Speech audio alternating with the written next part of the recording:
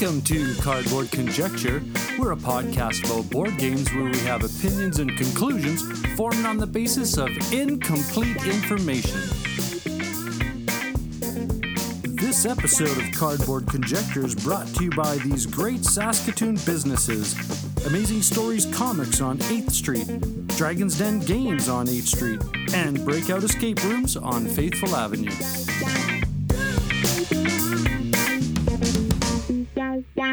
Hey there, how's it going, eh? This is What You've Been Playing Wednesday, and this is a special weekly episode where we talk about the games that we've recently played. Although, this is a feature episode, and this episode we're going to talk about the 3 games that will never leave our collection. And on this episode are the Cardboard Kid, Jay Cormier of Off the Page Games, the Tabletop Bellhop, Definitely a Board Game Podcast, Dice and Dragons, Board on the Air, The Meeple Dungeon, of Dice and Men, Moats Art Games, Board and Game, and Cardboard Conjecture. Always remember to check out the show notes for the links to the What You've Been Playing Wednesday cast. Have fun. This is going to be a great episode.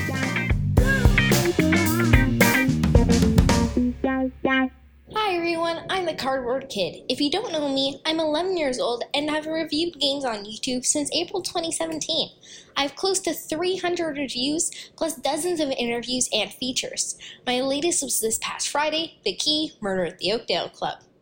I'm not sure if I'm going to keep making board game videos, or board game anything really, but I wanted to be a part of this special episode of What You've Been Playing Wednesday to talk about a few games that I don't see ever leaving our collection. I'm going to leave out games we assigned by creators or rare prototypes because those are obviously sticking around for other reasons.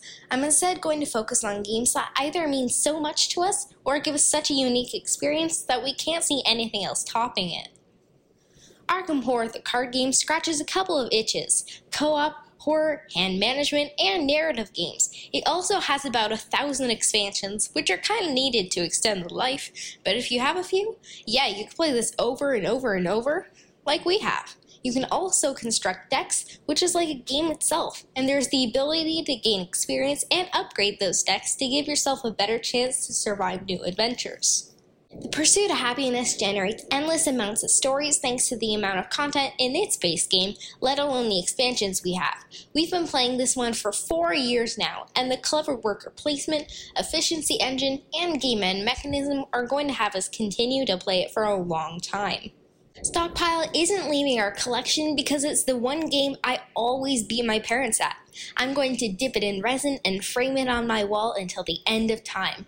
Of course, that means I won't be able to play, and therefore win, this extremely clever bidding and stock management game, or enjoy its push your luck elements, or its bluffing and set collection aspects. Unless I buy another copy, of course, which I will. That's about all for now. If you want to see photos and updates on what I'm playing, follow me on Twitter at cardboard_kid. For weekly reviews, check out my YouTube channel, The Cardboard Kid. Please stay safe. Happy gaming!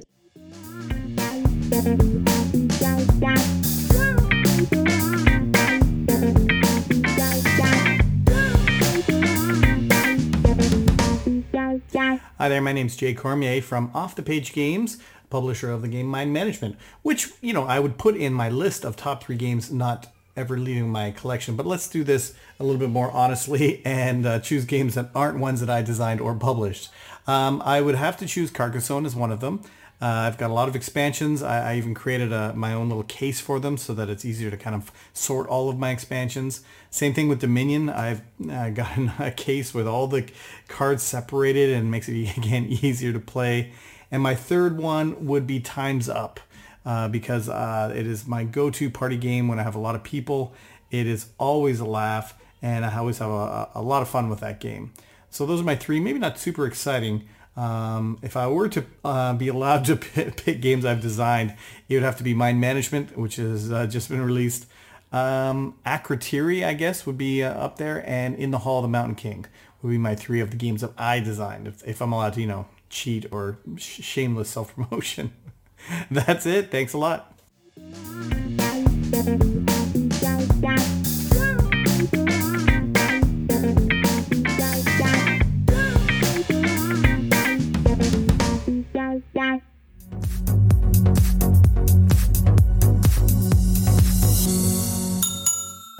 and welcome to the Tabletop Bellhop segment of What You've Been Playing Wednesday. I am Mo Tuzano, the Tabletop Bellhop, your cardboard concierge, answering your gaming and game night questions and striving to make everyone's gaming experience better. You can find me at tabletopbellhop.com and all over the internet and social media as Tabletop Bellhop, one word. If you've got a gaming or game night question for me to answer, send that to questions@tabletopbellhop.com or visit the webpage and click on Ask the Bellhop. Now, normally the question I'd be answering right now is what you've been playing this past week and talking about games of Unfair, Tapestry, Lanterns, Dice, Aroma, and Circle of Six. But my Canadian peers decided it would be cool to do a top 3 episode this week instead. So tonight I'll be sharing the top 3 games that I expect will never leave my collection, starting with Talisman, the Magical Quest game, 2nd edition. Way back in the 80s, Talisman 2nd edition by Games Workshop was the first board game I ever bought with my own money, my allowance at the time. I picked it up from a local hobby shop at the mall called Leisure World. Any other fellow Connects remember Leisure World? This was a hobby store mostly, about trains and model kits, but our local store actually had one row, one shelf that had a small games section with stuff like D&D, Avalon Hill bookshelf games, and more. They also, for whatever reason, had a number of Games Workshop games. Now, when I got Talisman, I knew nothing about it, or Games Workshop, or the Warhammer world, or what it was based on.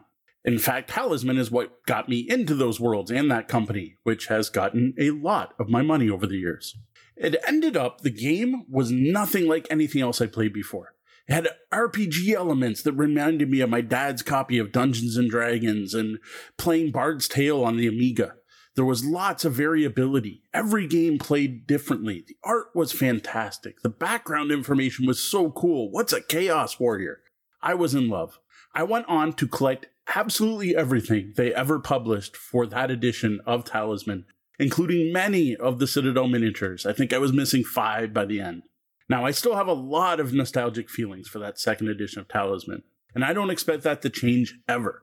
Though even I have to admit the game is dated and can go on for far too long.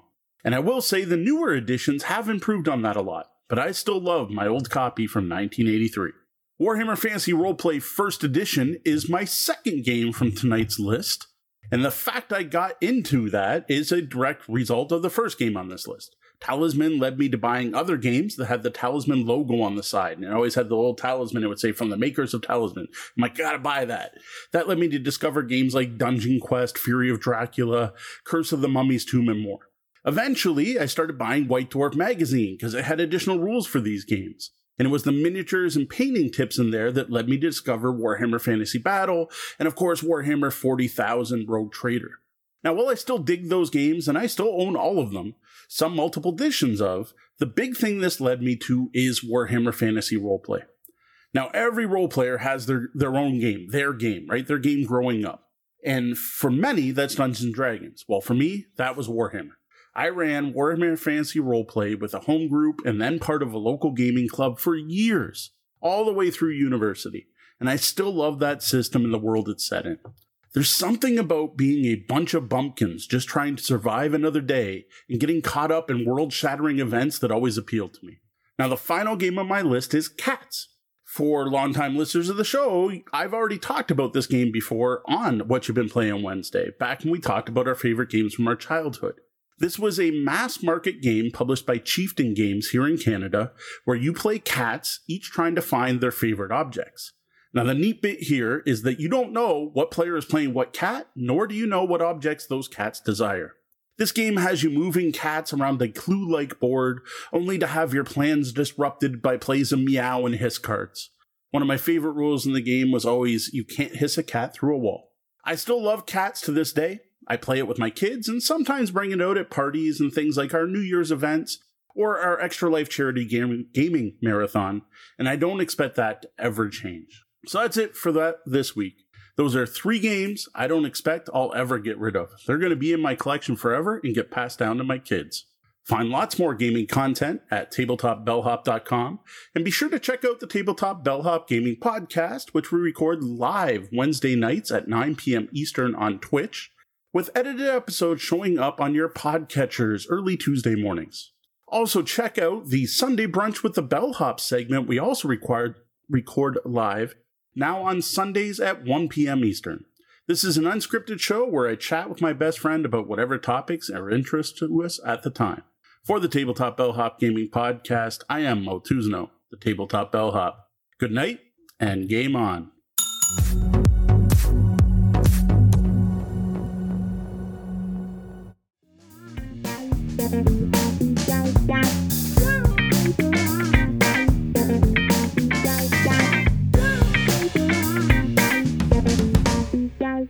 Hello, I am Aaron Milic.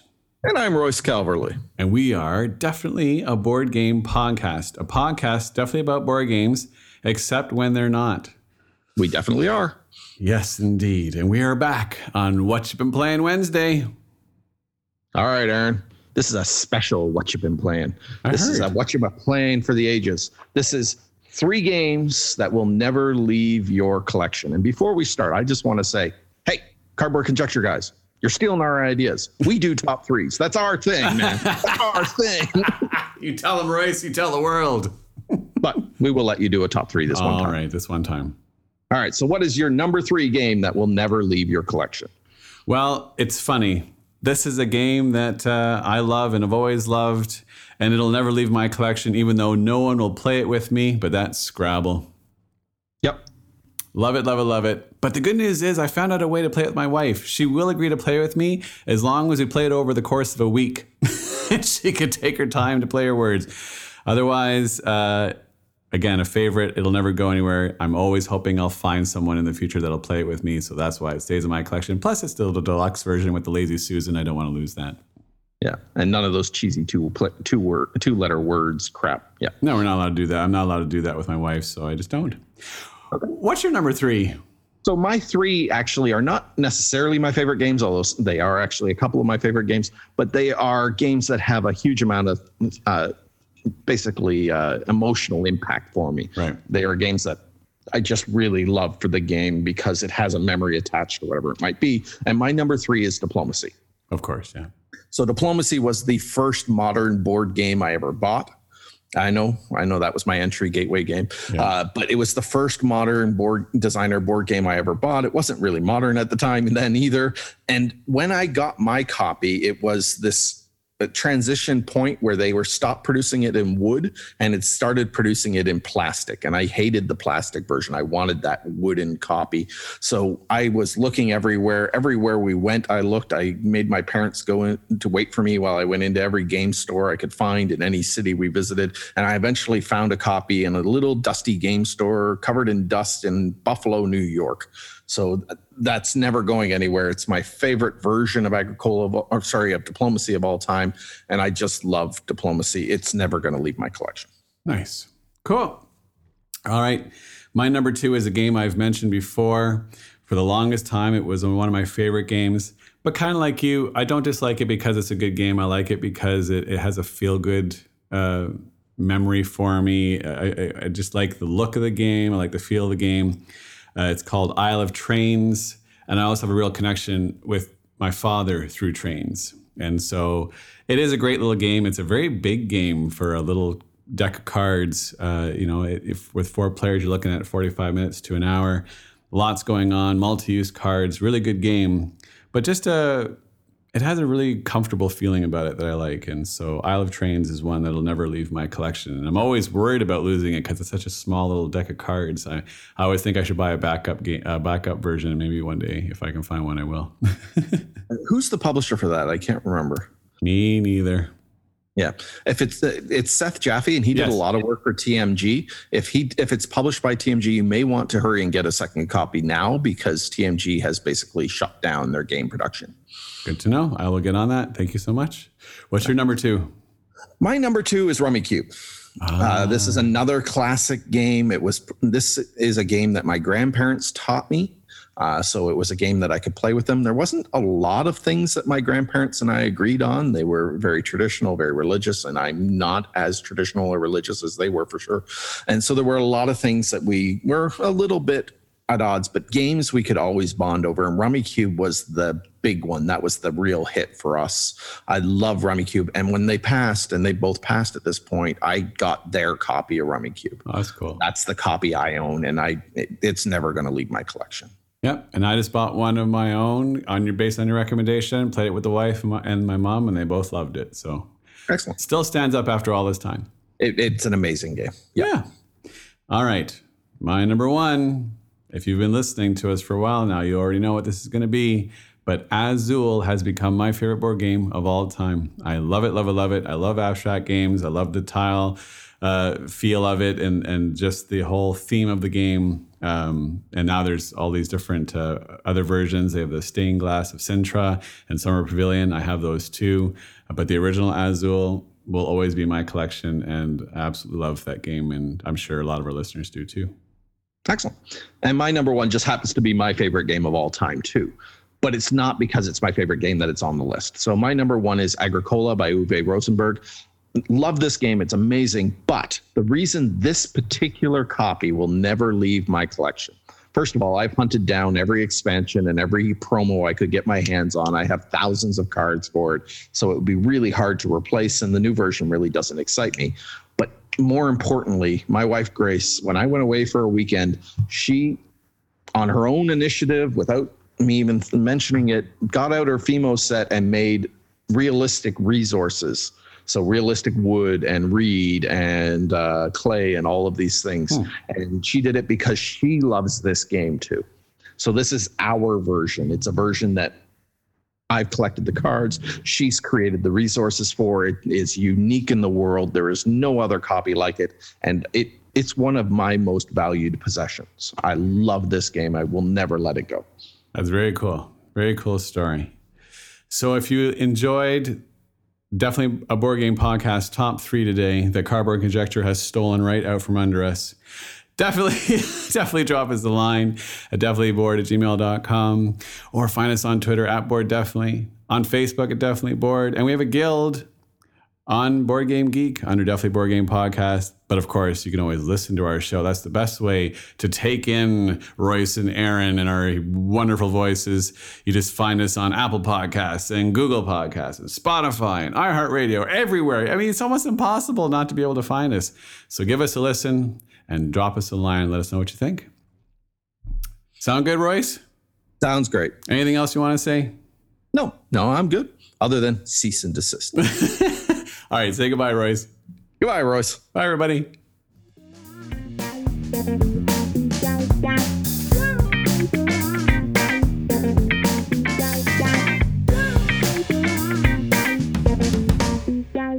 Hey, folks. I'm Ryan of Bridge City Board Gamers, and I'm one-third of the weekly podcast Cardboard Conjecture, where we offer our opinions and conclusions formed on the basis of incomplete information. You can find us active on Twitter and Instagram and YouTube and now Twitch. Just search up Bridge City Board Gamers. And so we got a very special weekly thing going on here at What You've Been Playing Wednesdays, and we got an even special week here where we're supposed to be talking about 3 games that are going to never leave our collections. And now this was actually really, really hard to do, especially with somebody like myself who owns, over 300 games. There are a lot of games that are going to stay in my collection, but I'm trying to narrow it down to, let's just say 3 that I really, really want to talk about. And one that I'm really going to talk about is the game Five Tribes. Five Tribes is never, ever leaving our collection. Designed by Bruno Cathala, published by Days of Wonder. It is a fantastic game that plays very lovely at all the player counts, especially the 2-player count. My wife and I really, really enjoyed the 2-player experience, being able to outbid the other person to maybe possibly set yourself up for double moves and just the tense back and forth. We own all the expansions. It actually just this past week we actually got in I'll call it a mega game of Five Tribes where we played with all the expansions, and wow, it was glorious. We absolutely adore and love Five Tribes and everything that they've done with that game. It's very beautifully done. It was one of our first games that we ever came together as a couple to actually play, sit down, learn, and enjoy it. It's one of our most played games in our collection, so definitely 5 Tribes, and it's also my number 3 game of all time from my top 50 list. So, well, I guess on that note too, I guess another game that is never going to leave my collection is the absolutely beautiful, stunning, elegant. I can't go an episode of Cardboard Conjecture without mentioning Targi, what I always say is the greatest 2-player game of all time. It's very tense, back and forth, tactical. It's everything we want. It doesn't overstay its welcome. It's even though it's kind of like the same game, it's not the same game every time because of the way that the tribe cards come out and the way the good cards come out, and we just absolutely adore it. We've been exploring with the expansion and what it has to offer, but oh my gosh, Targi is never ever going to leave our collection. Like I said, I think it's the greatest 2-player game of all time, and yeah, it's never going to go away. It can't go away. And now, what's the last one that I talk about? There's so many of them. Like I could talk about my absolutely 100% blinged out copy of Scythe. I'm not going to talk about that one. That one's never going to leave. There is my Anachrony Infinity box. That one's never ever going to. Well, I need to actually get it back from Board on the Air for one thing, but I think the last one that I'm going to talk about is going to be Arkham Horror, the card game. Absolutely 100% enjoy what this game brings to the table. Every single cycle that they come up with is always something new. It's something fresh. Yet it's always familiar. Like, like once you play Arkham Horror, the card game, you're playing Arkham Horror, the card game, but it's always those new, the scenario packs that come out and the way they keep the game feeling fresh overall. It's hard, it's difficult. I have to do custom deck building, which I really, really love to do in this game. It's actually one of the only card games that I would consider maybe decent at doing the deck construction beforehand, and I still get absolutely annihilated by some of the scenarios, which is actually really, really cool because it always keeps me coming back to this game, and it's probably one of my most played games in my collection just because of the sheer number of campaigns that I've played through. Arkham Horror and all of the stuff. I think I have everything. I'll probably be missing some promos here and there, but I legitimately own all of the complete cycles up until the last one, the Innsmouth Conspiracy, so far. So I got a schwack load of cards stored away in the nice. I've bought the nice return to boxes to kind of organize the scenarios and stuff like that. But Arkham Horror, the card game, that one's never going to leave my collection. I love it to bits. But yeah, so I guess I talked about 3. I guess those are the 3. Oh wait, I guess those were my top 3 games of all time, based off our list that we released back in episodes 49 and 50 of Cardboard Conjecture. So I guess if you want to figure out 50 other games that I am never going to get rid of, you can go back and listen to those lists, I guess. So I guess I've been Ryan of the Cardboard Conjecture podcast and Bridge City Board Gamers here in Saskatoon. Make sure you check out all our social media. We're active on Twitter, on Instagram, YouTube, every Wednesday, like to date. You can catch Rob from the Meeple Dungeon and I. We're going to be taking on each other in our Best of 7 series of Ashes Reborn, which is another really fantastic customizable card game that you definitely should check us out on Twitch and on YouTube, Bridge City Board Gamers. And I guess I'll talk to you guys next time I decide to. It's been a while since I've actually recorded an episode, so hopefully I can find some time to make this a regular thingy once again. All right, folks, you have yourselves a great week and enjoy the content.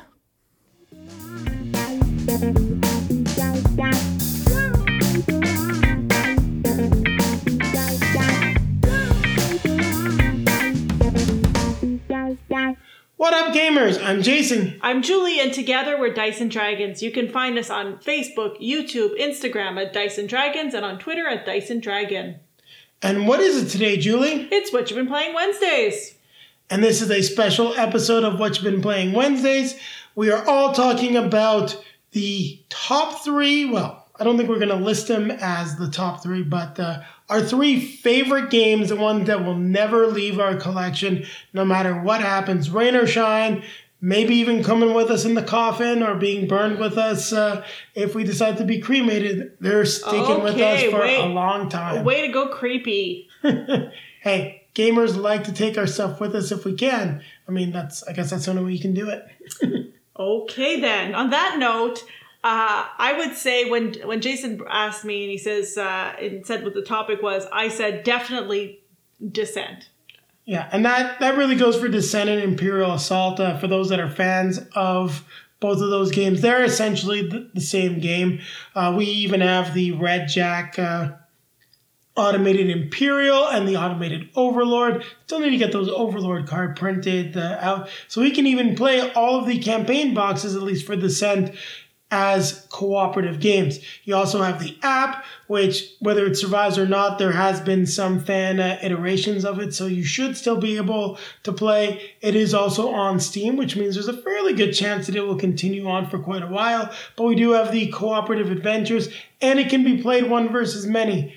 This has just been one of our favorite games. It's actually a large part of the reason why we started the channel. So, you know, that series of games, we're just going to keep it with us for a long time. Can't get rid of it. And it's funny because, you know, as we were putting this list and we're talking about these two, actually we've started playing Descent again. And it's funny because I really think I prefer Lord of the Rings. But as Jason pointed out, we don't know if that app's going to survive, and it's purely app driven. So it's probably the reason why that one's not on our list. I think it would get, Jason says we're going to cheat on this one and we're going to give it an honorable mention. Honestly, I do think, having played Descent again, I prefer the Lord of the Rings game when we've had more plays of it. That being said, like you pointed out, you know, we can play Descent without the app.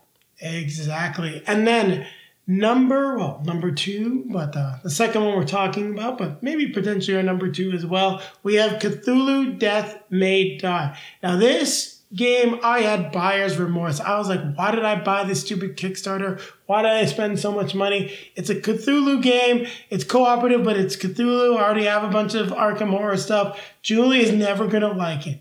And boy, oh boy, would I be very sad if that game was not in our collection right now, because it's been a while since we played it, but we have had so much fun with Death May Die.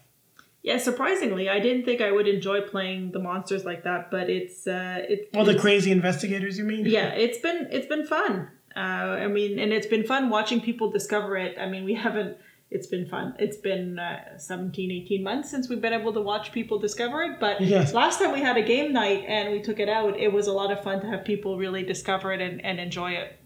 Yeah, I mean, there's lots of emergent storytelling that happens in the game, and that's one of the things that I love the most about it. I mean, our first win, my character led all the monsters away and blew myself up. Self-sacrifice is part of the game. We've had all of the investigators go insane and defeat Cthulhu, literally saving the world on the last roll, or even sacrificing themselves to save the world. So in that respect, it's got the Cthulhu theme. It's a lot of fun, and Julie loves the dice. The fancy dice that I bought for myself are now hers. Of course, that's how it works. I don't understand this. I buy the dice. She takes the dice. And I mean, you've probably heard us talk for the third one on the list. You've heard us talk about it on what you've been playing Wednesdays. It was also one of the things we talked about on the Last Game Standing by Friday Night Games. So if you haven't heard that series, you should definitely check it out. So as Julie said, Aeon's End. We talked specifically about Aeon's End Outcast, but we have everything Aeon's End. We've played every single Aeon's End game. We've beaten most of the campaigns. We haven't done the expansion campaigns for some of the latest ones, but all the core boxes have been defeated. And gotta say, this game has just been so much fun to play. It was also our first Legacy game. I really wasn't sure how that was going to go over with Julie. You can't see because this is not, I'm used to us filming video. I just made a face to say, yeah, I didn't love the idea. I said, we got to do what with the cards? But yeah, I really came to appreciate that game. I really enjoy playing it. It definitely would not leave the collection. And as Jason said, I think we would have loved to do a top 10 of this.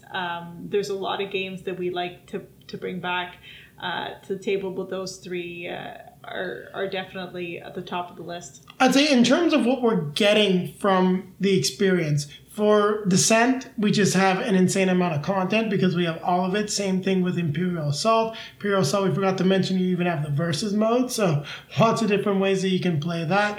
In terms of Aeon's End, we just have so many different Nemesises to play. You can play 2-player, 4-player, you can scale the difficulty, and the new campaigns, it just has a lot to dive into and to enjoy.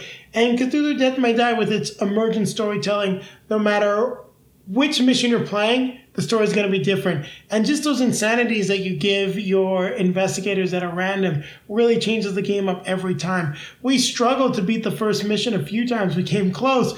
And I think that was when I really knew we had a great game on our hands, was everyone was enjoying our plays even when we lost. And the first thing everyone said was, we're playing again. There wasn't a question about it. And a good buddy of ours went out and bought the game right after playing it with us. He's like, I need the Kickstarter. So goes to show you that, we've had a lot of fun with all the games. And I think that's it from us. I don't have anything more to add. Do you, Julie? No, I don't. So that is it for What You've Been Playing Wednesdays. Again, it's been a pleasure being on. Thanks for having us. And don't forget to keep playing games.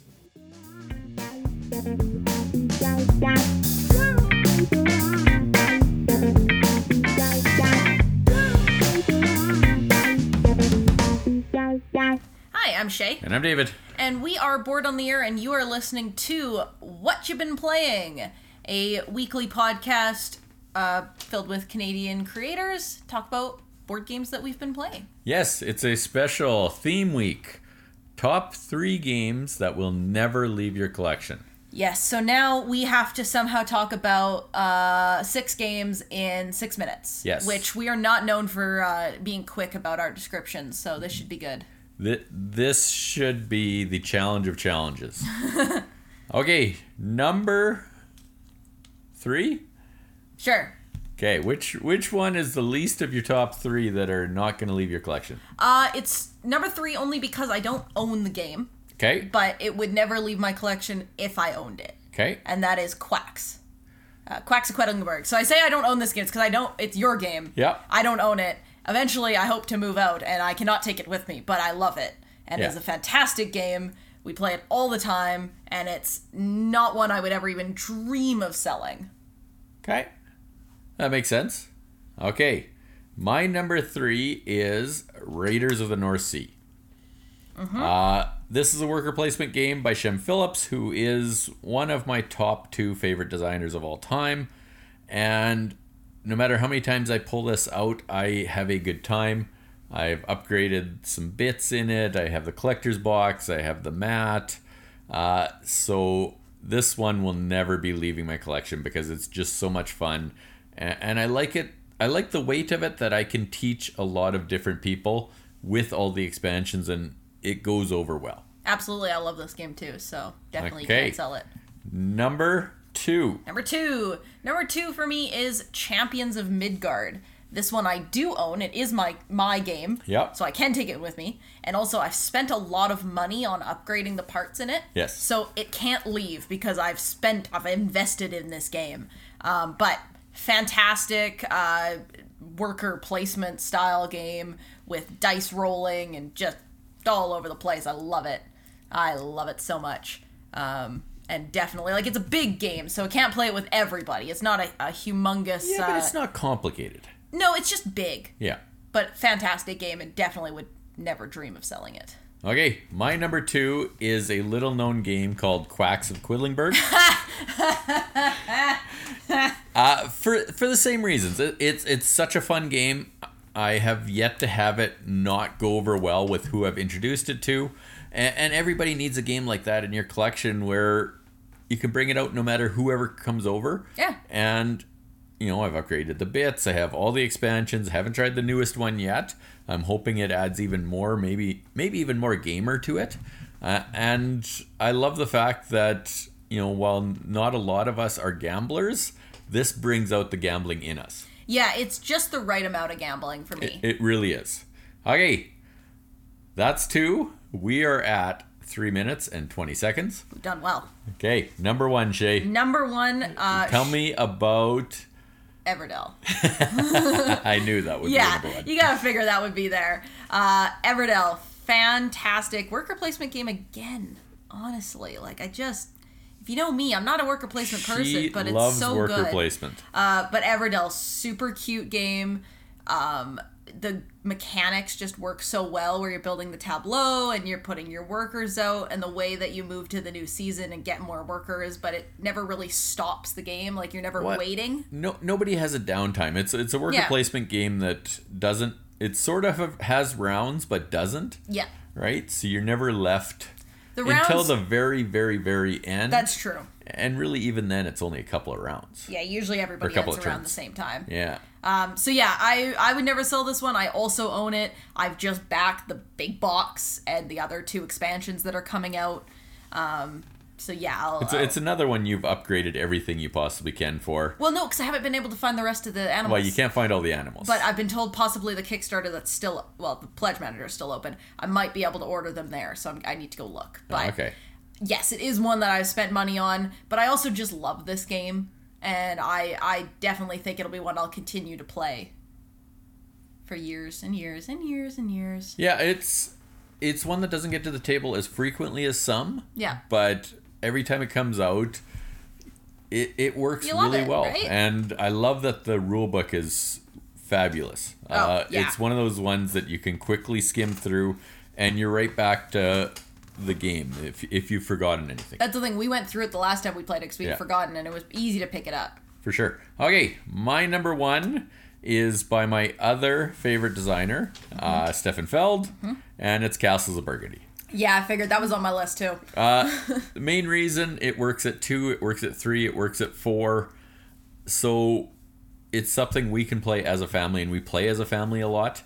And it's something when me and your mom are at the lake, we played probably 15 or 20 games of it over a couple of days that we were at the lake by ourselves. Yep. And I love the decisions. I love the mitigation of the dice rolling. I love that I never remember what the buildings do, but have such a good time playing it because the player aids are so well done. Yeah. We do have the anniversary edition, which some people I know don't like the graphic design, but I think the extra color and the way it's laid out is better than the original.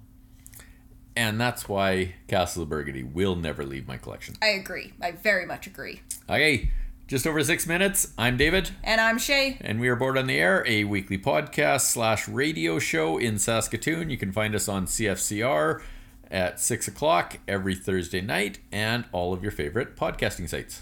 Have a good night. You too.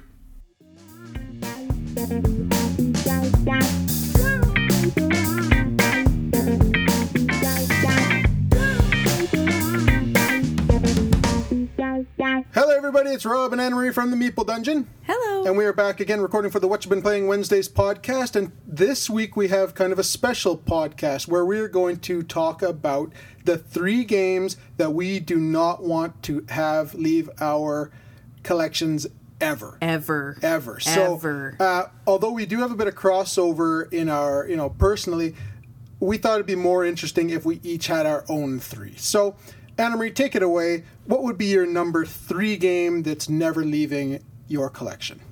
My number 3 game is designed by, and I apologize in advance for all of these names if I mess up any of them, by Galen Siskel and Brent Dickman.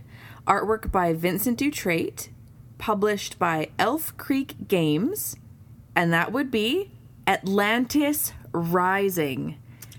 Yes, nice pick. That game has... I just love the theme of that game.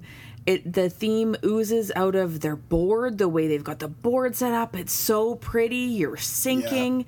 It's an incredible co-op experience. They have so many different difficulty levels. It's fantastic. That is my number 3, never leaving my collection. And I would add, might be one of the most gorgeous games ever created. So pretty. Yeah, but great pick. What's your number 3, Rob? My number 3 is designed by Michael Boggs, Nate French, and Caleb Grace, published by Fantasy Flight Games, the one and only Marvel Champions, the card game.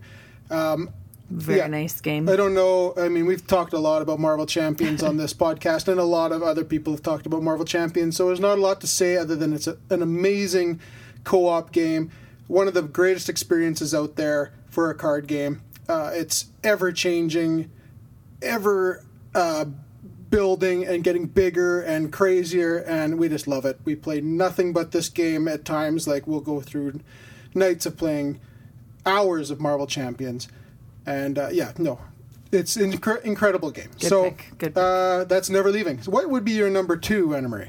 My number 2 that will never be leaving my collection is designed by Jamie Stegmaier, Alan Stone, and Morde Monrad Petersay. Artwork by Beth Sobel, and published by Stonemaier Games. And that would be Viticulture. So Viticulture is never leaving because it is so much fun to play and creates such a good atmosphere. We play this game with Italian music in the background, with a glass of wine. I was going to say bottle. It's a bottle of wine. Yep. We've had friends over and we play this and we get like a charcuterie board with cheeses out and crackers, and it's just, it oozes its theme as well. Like, it's just so much fun bringing all of that into it. Yeah, I agree. Yeah. Viticulture's in my top 10 games of all time. Absolutely love it. Love it. That's going nowhere. My number 2 that is never leaving the collection is designed by Eric Lang from CMON Games, and this one is the one and only Blood Rage. This game is my absolute favorite game when it comes to dudes on a map. Although it's, not a ton of fighting, it's more area control and card drafting, two of my favorite things in the world. Also, it's Vikings. And incredible Vikings. Right? Valhalla, Dying for Glory, the whole bit. It's an incredible game, and that was basically probably my first Dudes on a Map game, I think, because we got into that kind of late, or one of them anyway. But just the one that blew me away the most, and that one's going nowhere. Painted all the miniatures with everything for the game. Yeah, it's incredible. That's going absolutely nowhere. Anna Marie, what is your number 1 game not leaving? My number 1 game, never leaving this collection. It is designed by Matt Leacock. Illustrations are by Tyler Edlin and CB Kanga. And it is published by Gamewright. And that would be Forbidden Desert. Yes. And now that game is amazing. It's all around a great game. It's for all ages. Like this, all ages like it. My kids like it. Friends like it. Everybody. It's for all gamer types. Like new to games. One of the best welcoming games out there. Yeah, but then people who are seasoned gamers love it as well. It's just it's so fun, and it's not a guaranteed win. Like, we lose a ton, and it's fantastic. It's incredible. I never get Forbidden Desert is, I think, one of the most highly underrated games ever made. It is, I'm certain, the number 1 game we've played in our collection. Absolutely. It's worn out, not worn out, but the edges are all rough. Everything is very well loved. Scratched and dinged and dented, and we've played this game more than any other game we've played in our collection for good reason. Yeah. It's an incredible co-op game, and that game, great pick. It's going nowhere. Thank you. Yeah. I think so too. My number 1 game that is going nowhere from this collection is designed by Tuco Takukalio, published by La Topolet. I forget how you pronounce this. It's all Finnish.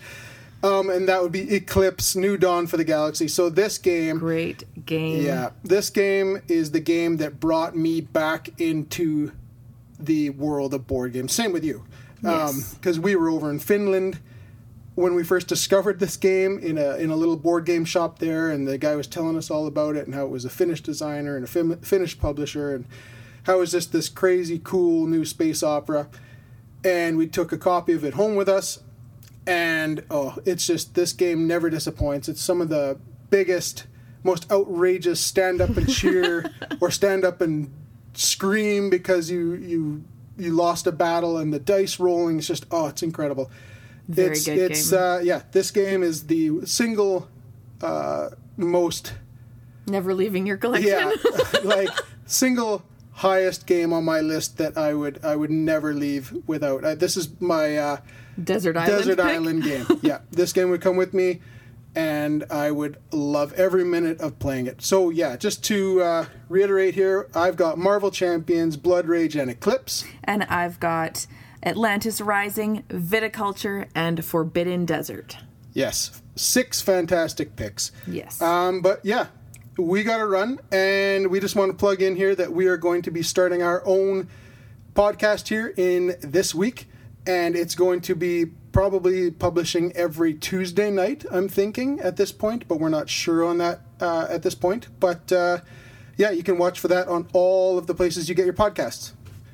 And yeah, we got to run though, so we'll see you next week. Cheers. See ya.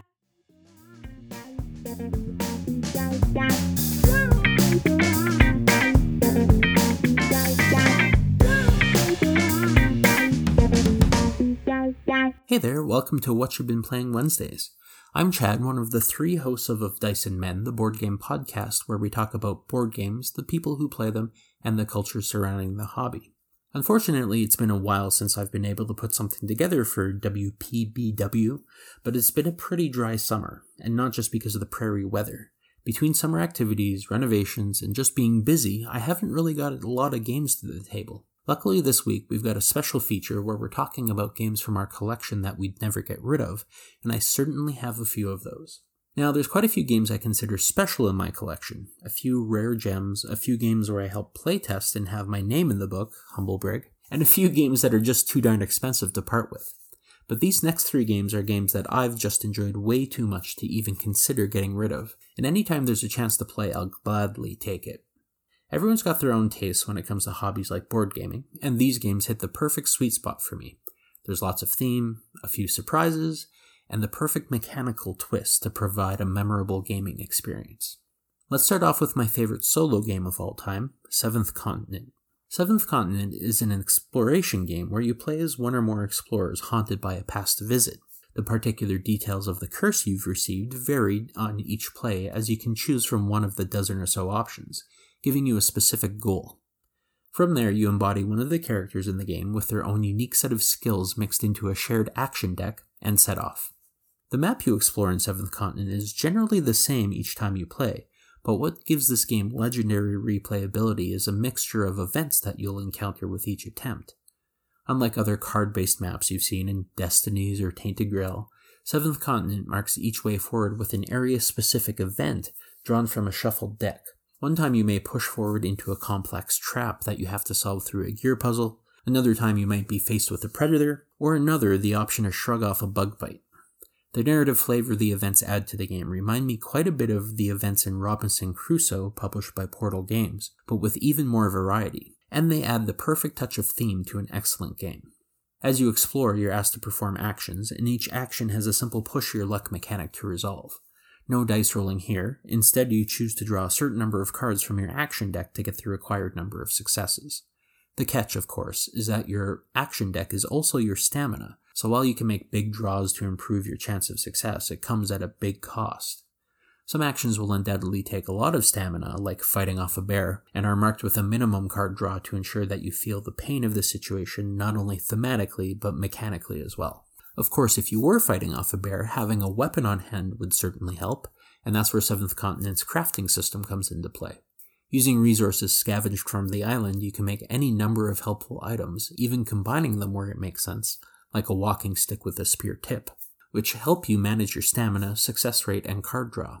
If you have a broken arm, which is one of the many conditions you can get in the game, you can craft a splint. If you need to hunt some food, you can make a deadfall trap.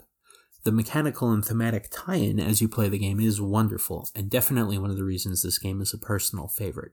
I'm anxiously awaiting Serious Pulp's next game, Seventh Citadel, which pitches itself as Seventh Continent with fantasy RPG elements, and hopefully that'll be released sometime next year. Game number 2 on my list is a bit of a beast, both in price and box size, but I wouldn't have it any other way, Kingdom Death Monster. My first exposure to KDM was actually during their first Kickstarter. I took one look at the $100 USD price tag and laughed my way to the next project.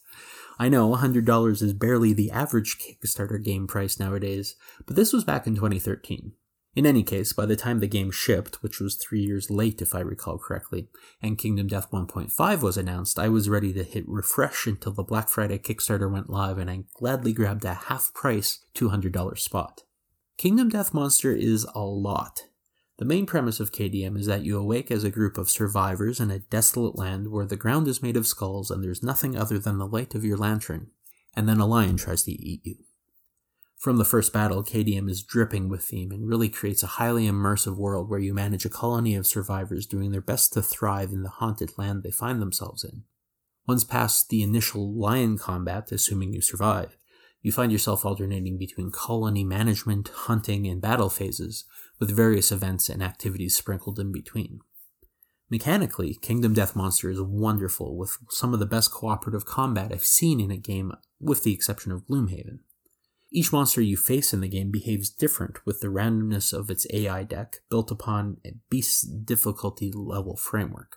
A level 1 white lion will behave in a similar, though not identical manner between each combat, but a level 2 lion is an entirely different battle. There's still a lot of die rolling on each side of the table, but each die cast promises an interesting result, similar in a lot of ways to an RPG. Attacking a monster generally lands a blow on a specific body part, which may have consequences for the rest of the fight. If you manage to break the lion's leg, their movement will be reduced. Just like if the lion bats at your head, you've got a pretty good chance of losing it. While it's true you spend most of your time in Kingdom Death Monster in combat, the hunt and settlement phases come with their own unique challenges and surprises. There's timed story events, random settlement events, a tech tree, population management, crafting, gear management, and such a large library of things you can draw from that it's hard to imagine a campaign of KDM going the same way twice. That said, Kingdom Death Monster is not exactly for everyone. The theme is quite dark, characters die gruesome deaths all the time, the artwork leans towards the anime fan service side, it's ridiculously expensive, although I wouldn't say a bad value. You have to assemble every model you play with. One of the monsters had 20 or more hands I had to glue on individually, and a number of other drawbacks makes it a hard game for me to recommend to just anyone. But it is one of the most unique experiences I've had in my board gaming career, and if any of my friends wanted to start up another 30-plus hour campaign, I would not hesitate. Kingdom Death Monster is still my favorite cooperative campaign experience in my collection, so much that I've played through the campaign, not to completion, to an early death, on 5 separate occasions, way more than any other campaign experience in my library. Finally, I'll save the best for last. Fans of our show will know my number 1 game of all time is Battlestar Galactica, the hidden traitor epic from Fantasy Flight Games. BSG has players playing characters from the beloved TV show, the newer one from the 2000s, not the 1970s one, doing their best to keep their Battlestar from falling apart while being assaulted by numerous Cylon ships. And just like the show, there's one or more players who are secretly Cylons themselves, infiltrating from within and doing as much damage as they can before they're discovered. On a player's turn, you can perform a move, an action, and then you reveal a crisis card. The crisis is a shared event that all players can contribute to, which they do by playing one or more skill cards to a face-down pile. A given crisis usually indicates a few different skills that may help. A water crisis may favor engineering and politics as an example. Once all players have contributed, the pile is shuffled and then revealed. Meeting the minimum number of effort will avert the crisis, but falling short generally depletes one of 4 resources needed to keep the Battlestar and the humans aboard alive. If the Cylons can manage to sabotage resources from within, or even as a revealed Cylon, they'll win the game. That's Battlestar Galactica in a nutshell, but there's just so much more going on in the game, particularly if you add any of the 3 expansions that have been released for it. There's NPC Cylon ships constantly attacking and chasing you, an elected president that gets extra powers, civilian ships to manage, political decisions to be made, player allegiances to figure out. It just never ends. Despite it being a longer game, I don't think there's ever a dull moment in BSG, which speaks to its wonderful design. In addition to the clever crisis mechanic, Battlestar Galactica has one of the most simple yet genius designs in a hidden traitor game that I've seen to date, the Crossroad. At about the halfway mark, you'll receive an additional loyalty card, meaning you might switch teams mid-game. All of a sudden, players may not necessarily want the Battlestar to do all that well at the beginning, given the off chance that they'll be tasked with destroying it in an hour. Or perhaps no one is even a Cylon in the first half of the game. This clever little twist to the game can only be executed with the length that BSG has, and it's done quite well. Hidden Trader games aren't new in the board game space, dating all the way back to Mafia in the 80s, but Battlestar Galactica was my first introduction to the mechanic. Since then, I've fallen in love with a number of great Hidden Trader games, but BSG is the only 3 or more hour epic that really does it for me. It is unfortunately out of print, but Fantasy Flight Games has recently announced Unfathomable, which is an Arkham Horror twist on much of the same mechanics that makes BSG special. I don't think I'm going to switch over personally, as I prefer the sci-fi theme and the amount of content available between all that's been released so far, but it may open the market up to more used copies or lower the high prices that we've seen over the years. Well, that's my top 3. Seventh Continent, Kingdom Death Monster, and Battlestar Galactica. If that's not a sure sign of how thematic a gamer I am, I'm not sure what is. If you'd like to hear us talk about more great thematic games, or just listen to me accuse Adam and Ryan of being Cylons, feel free to check out Of Dice and Men on your favorite podcatcher. We're on a bit of a summer hiatus at the moment, but we've got years of back catalog you can catch up with. Have a great week.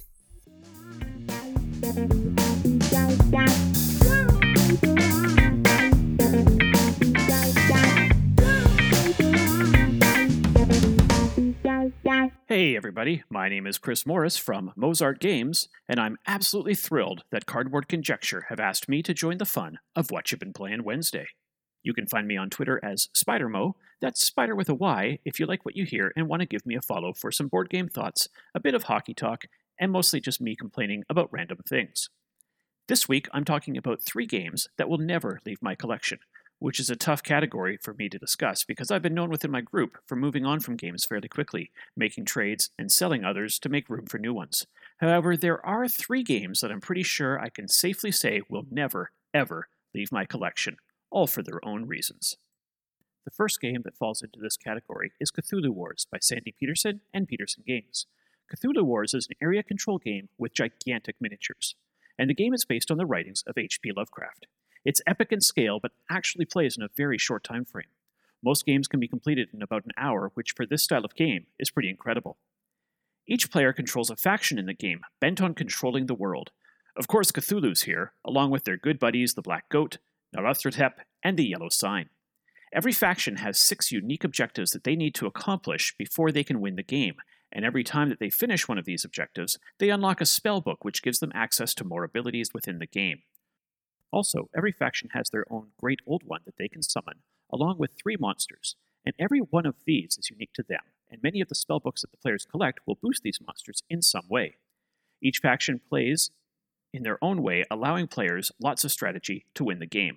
However, the game shines with various expansions added in that provide more factions, neutral monsters, or Great Old Ones that players can recruit, and a variety of maps to keep things fresh. It's this abundance of expansions that makes the game so wonderful to me, as no 2 games will ever really play the same, depending on what's included. A game with Windwalker included is going to be very different than Sleeper, as they both alter how other players need to react to them. Also, playing with some of the neutral expansions can boost various factions' abilities, or make up for certain shortcomings, depending on what is added and who recruits them.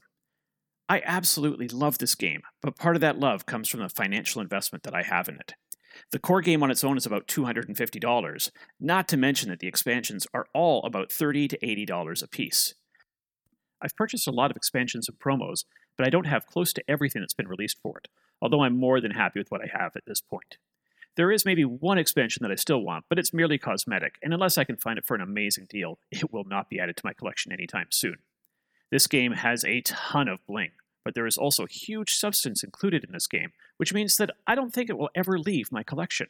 I would much rather play Cthulhu Wars than games like Blood Rage, Root, or Inish. I think the only way I would consider moving this is if a more portable version came available that I could bring to game nights that included all the material that I have, as honestly, the only way that this game makes it to game nights is if it's at my house at this point. I also have no affinity for Cthulhu mythos, and have only read a handful of the books by Lovecraft and was never really drawn into that world, but this game excels even without that connection. The next game that I want to talk about is Innovation by Carl Chudyk and Asmodee Games. This is a card game where players are developing technology from the Stone Age to the Space Age. It's basically Tech Tree, the card game, with a very open flow to it. Players add cards to an ever-changing tableau in front of them, and then use those cards to activate some incredible powers. Opponents can benefit from some of your cards depending on the number of icons visible on their tableau when cards are activated. There are 6 different icons printed on the cards, and the frequency of those icons changes as the game progresses. Castles are important in the first few eras, but later on in the game, they're pretty much useless, and things like factories or ideas become more crucial in order to activate cards. All the techs have abilities that feel like their corresponding card. The bicycle, for example, allows players to actually cycle their cards in their scoring areas and their hand, while nuclear fission can destroy everything on the board, sending everyone back to the Stone Age if players aren't careful. There's also several expansions that add more to the game with new tech, prominent people from history, or cities that don't actually provide abilities themselves, but help boost other cards that you have by providing more of the icons. Older tech gets covered up by newer tech of the same color, but they're still important as one part of the game allows players to splay their cards so that those underneath your current tech still provide their symbols to boost all of your other cards.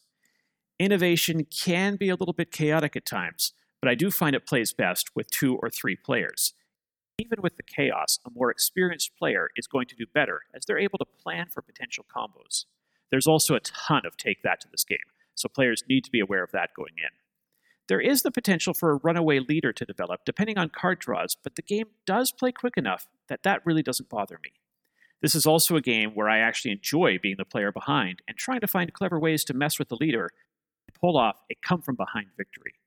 I think what I really like about this game is that a player could have a really great engine that allows them to get newer and newer technologies, but they don't actually have a way to collect scoring cards which are needed to get achievements to win the game. While someone else may be a few ages back, but they've managed to get several achievements, getting them closer to victory.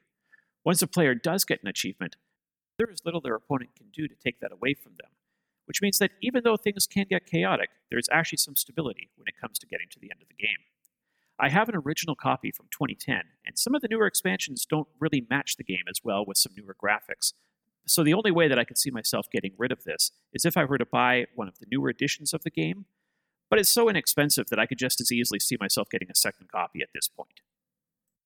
The final game in my collection that will never leave is Star Wars Rebellion from Corey Knizia and Fantasy Flight Games. Now, I grew up totally obsessed with Star Wars, an obsession that wasn't even diminished when the prequels came out. One of my earliest childhood memories is walking into the theater with my dad to go see Empire Strikes Back when it came out. So yeah, I love Star Wars, and this game is quite literally Star Wars in a box. It's a 2-player game that can take a few hours to play. One side is the Empire with a massive fleet of starships and ground forces trying to find the one sole planet in the galaxy that the hidden rebel base is on. The rebels, meanwhile, are completely outgunned and will rarely win many battles, so they must use their guile and deception to slow the Empire down. Both sides have missions that they will draw throughout the game, allowing them to mess with their opponents in various ways, with the rebels' missions focused on trying to run out a game timer and complete various objectives that reduces the amount of time that the Empire has to find them. If the rebels can hold out long enough, they eventually win the game, but if the Empire can find and destroy the rebel base before the clock runs out, then they win.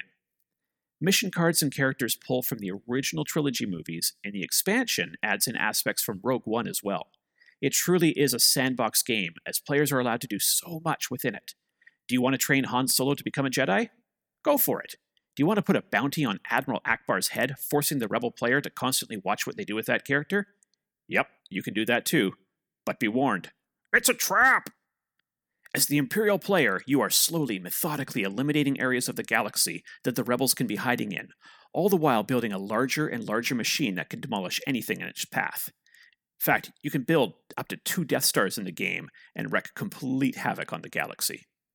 As the rebel player, you are nervous all game long as you could be only a turn or 2 away from having your base found. But if you react quick enough, there is a possibility that you can move your base before being discovered. It's the ultimate game of cat and mouse, and the game usually comes down to a single round that could have swung the victory towards the other player. I've had so many fantastic gaming memories from this game, and most of those have been with my brother, as we've played this game over Skype for the last few years. I'm sure this is my most played game in my collection, and the majority of those plays is with somebody 400 kilometers away, but we've been able to play face-to-face and share our love of this universe with each other over the last few years. For that reason alone, Star Wars Rebellion will never, ever leave my collection, as I never want to lose that connection with the best friend that I've had for 45 years. We may not always agree on who the greatest bounty hunter in the galaxy is, Bosk, but we will always have an amazing time playing this game, and I never want to lose that connection. So that's the 3 games that will never leave my collection. I'm Chris Morris. If you liked what you heard from me and want to hear or see more, I can be found on Twitter as SpiderMo. Thanks for listening, and may all your dice rolls be critical successes.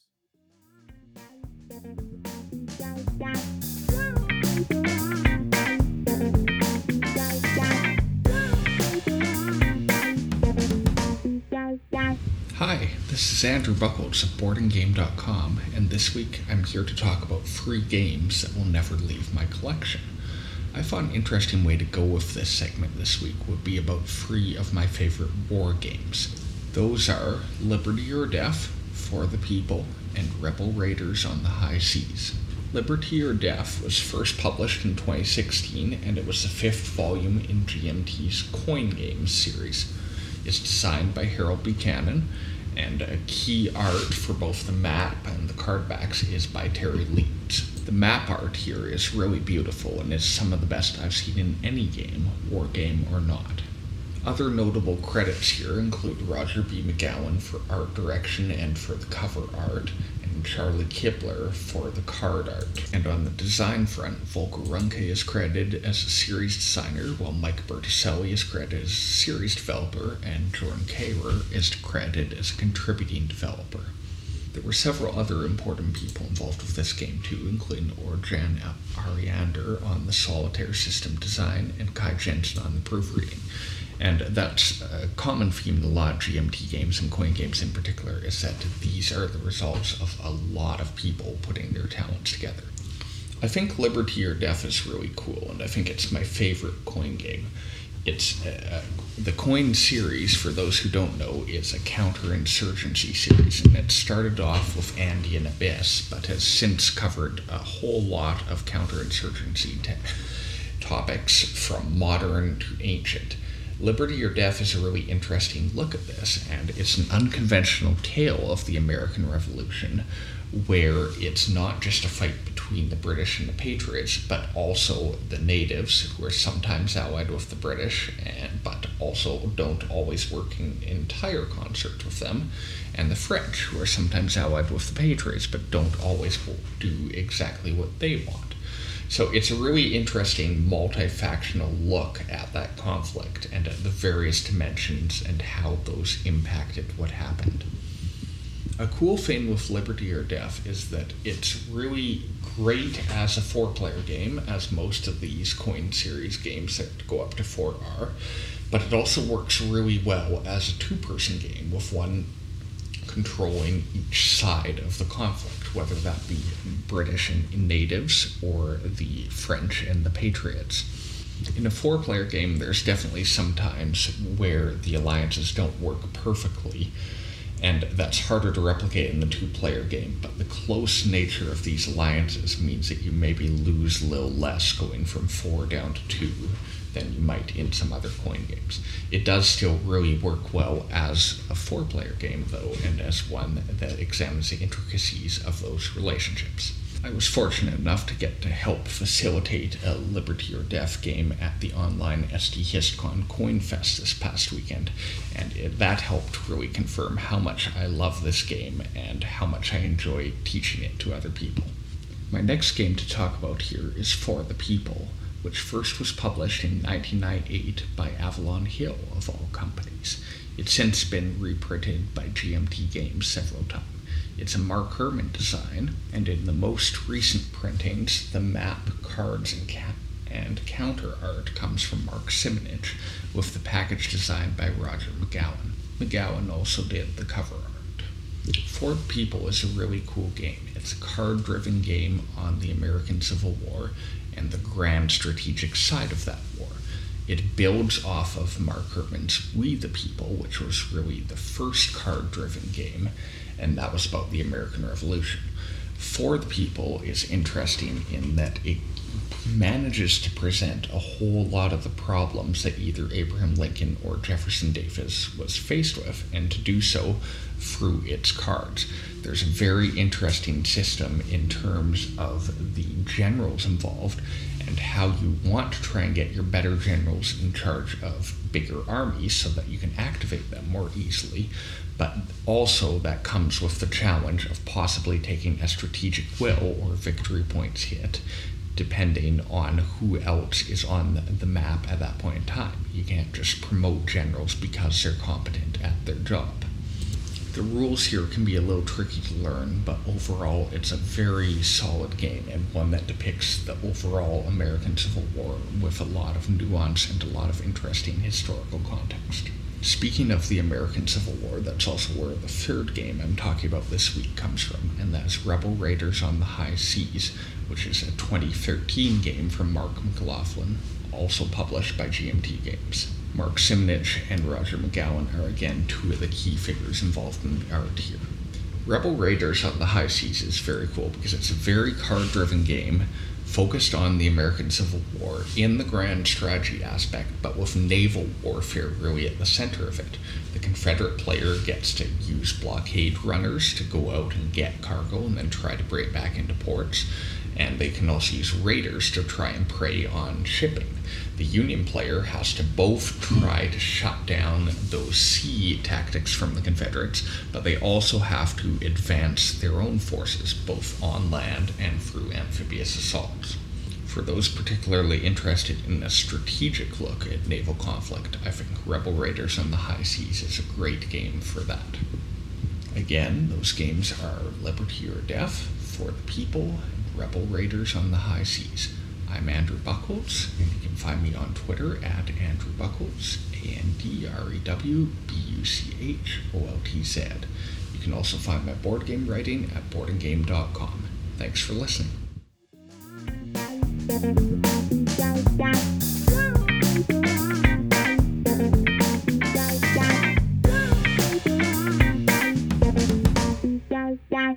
Hey there, this is Norm from the Cardboard Conjecture podcast and Bridge City Board Gamers here in Saskatoon.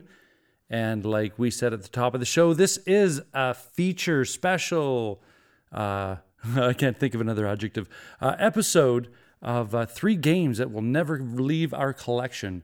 I didn't know how to approach this. I mean, I could have, picked my top 3 games because of the way that you categorize your games of importance in that manner. But I thought, I'm going to look at this from an experiential milestone kind of event of why these 3 games are staying in my collection and will never leave.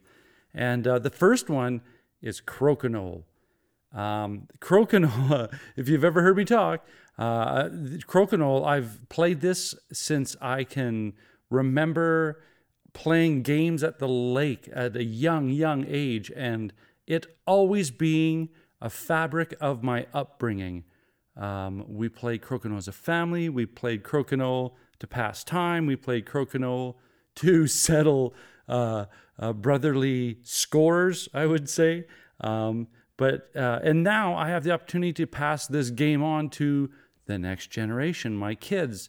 And it's one of the best dexterity games ever. Final word. Everything just pales in comparison. You could say that about it, but yeah, Crokinole for me is staying in my collection because it is part of who I am. The next one is going to stay in my collection for what this game provided for me or gave me the ability to accomplish. And this is, if you've heard the episode Favorite Memories of Board Games, this is Nemo's War. And Nemo's War was a game of importance to me because it was during a period of my family's journey through Daniel's treatment.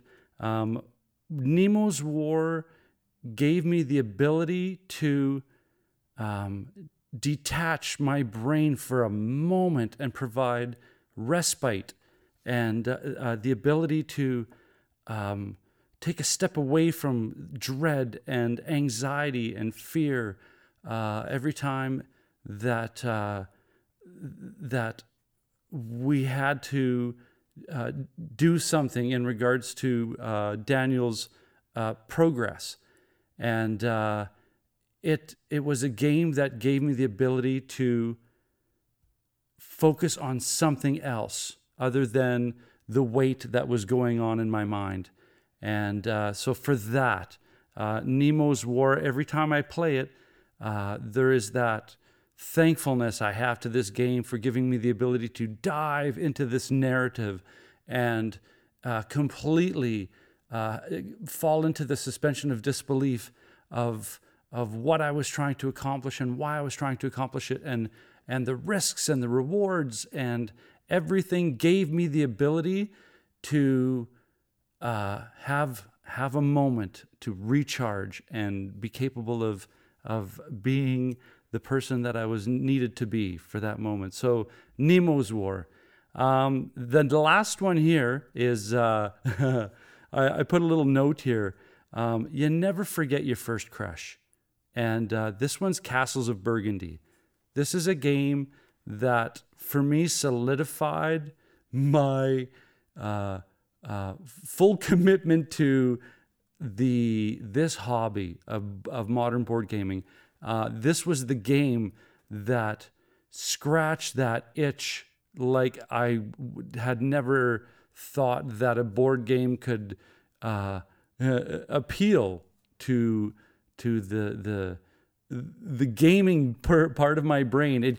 It as my wife says, it's my cardboard sedative. Castles of Burgundy, it was perfect because it was everything different than what I was used to in board games. I grew up with Risk. I grew up with Monopoly. I grew up with a lot of take that games. And this was not that. This was the opposite. This was a show of how efficient and how clever and how deductive and how intuitive you could be given the circumstances and the items on the board. So I was very pleased when I found that game, and that game is always the same feeling of cleverness, I'm gonna say. So that's Castles of Burgundy. So yeah, like I said, Crokinole, Nemo's War, and Castles of Burgundy. Those games will never leave my collection. And we are at that time in the show where it's always really fun to say thank you very, very, very much for taking the time to listen to what we have to say. And always a big thank you to the content creators who collaborate every week to put together such a wonderful show. Thank you so much, everybody. And as always, keep your stick on the ice and take care out there, eh?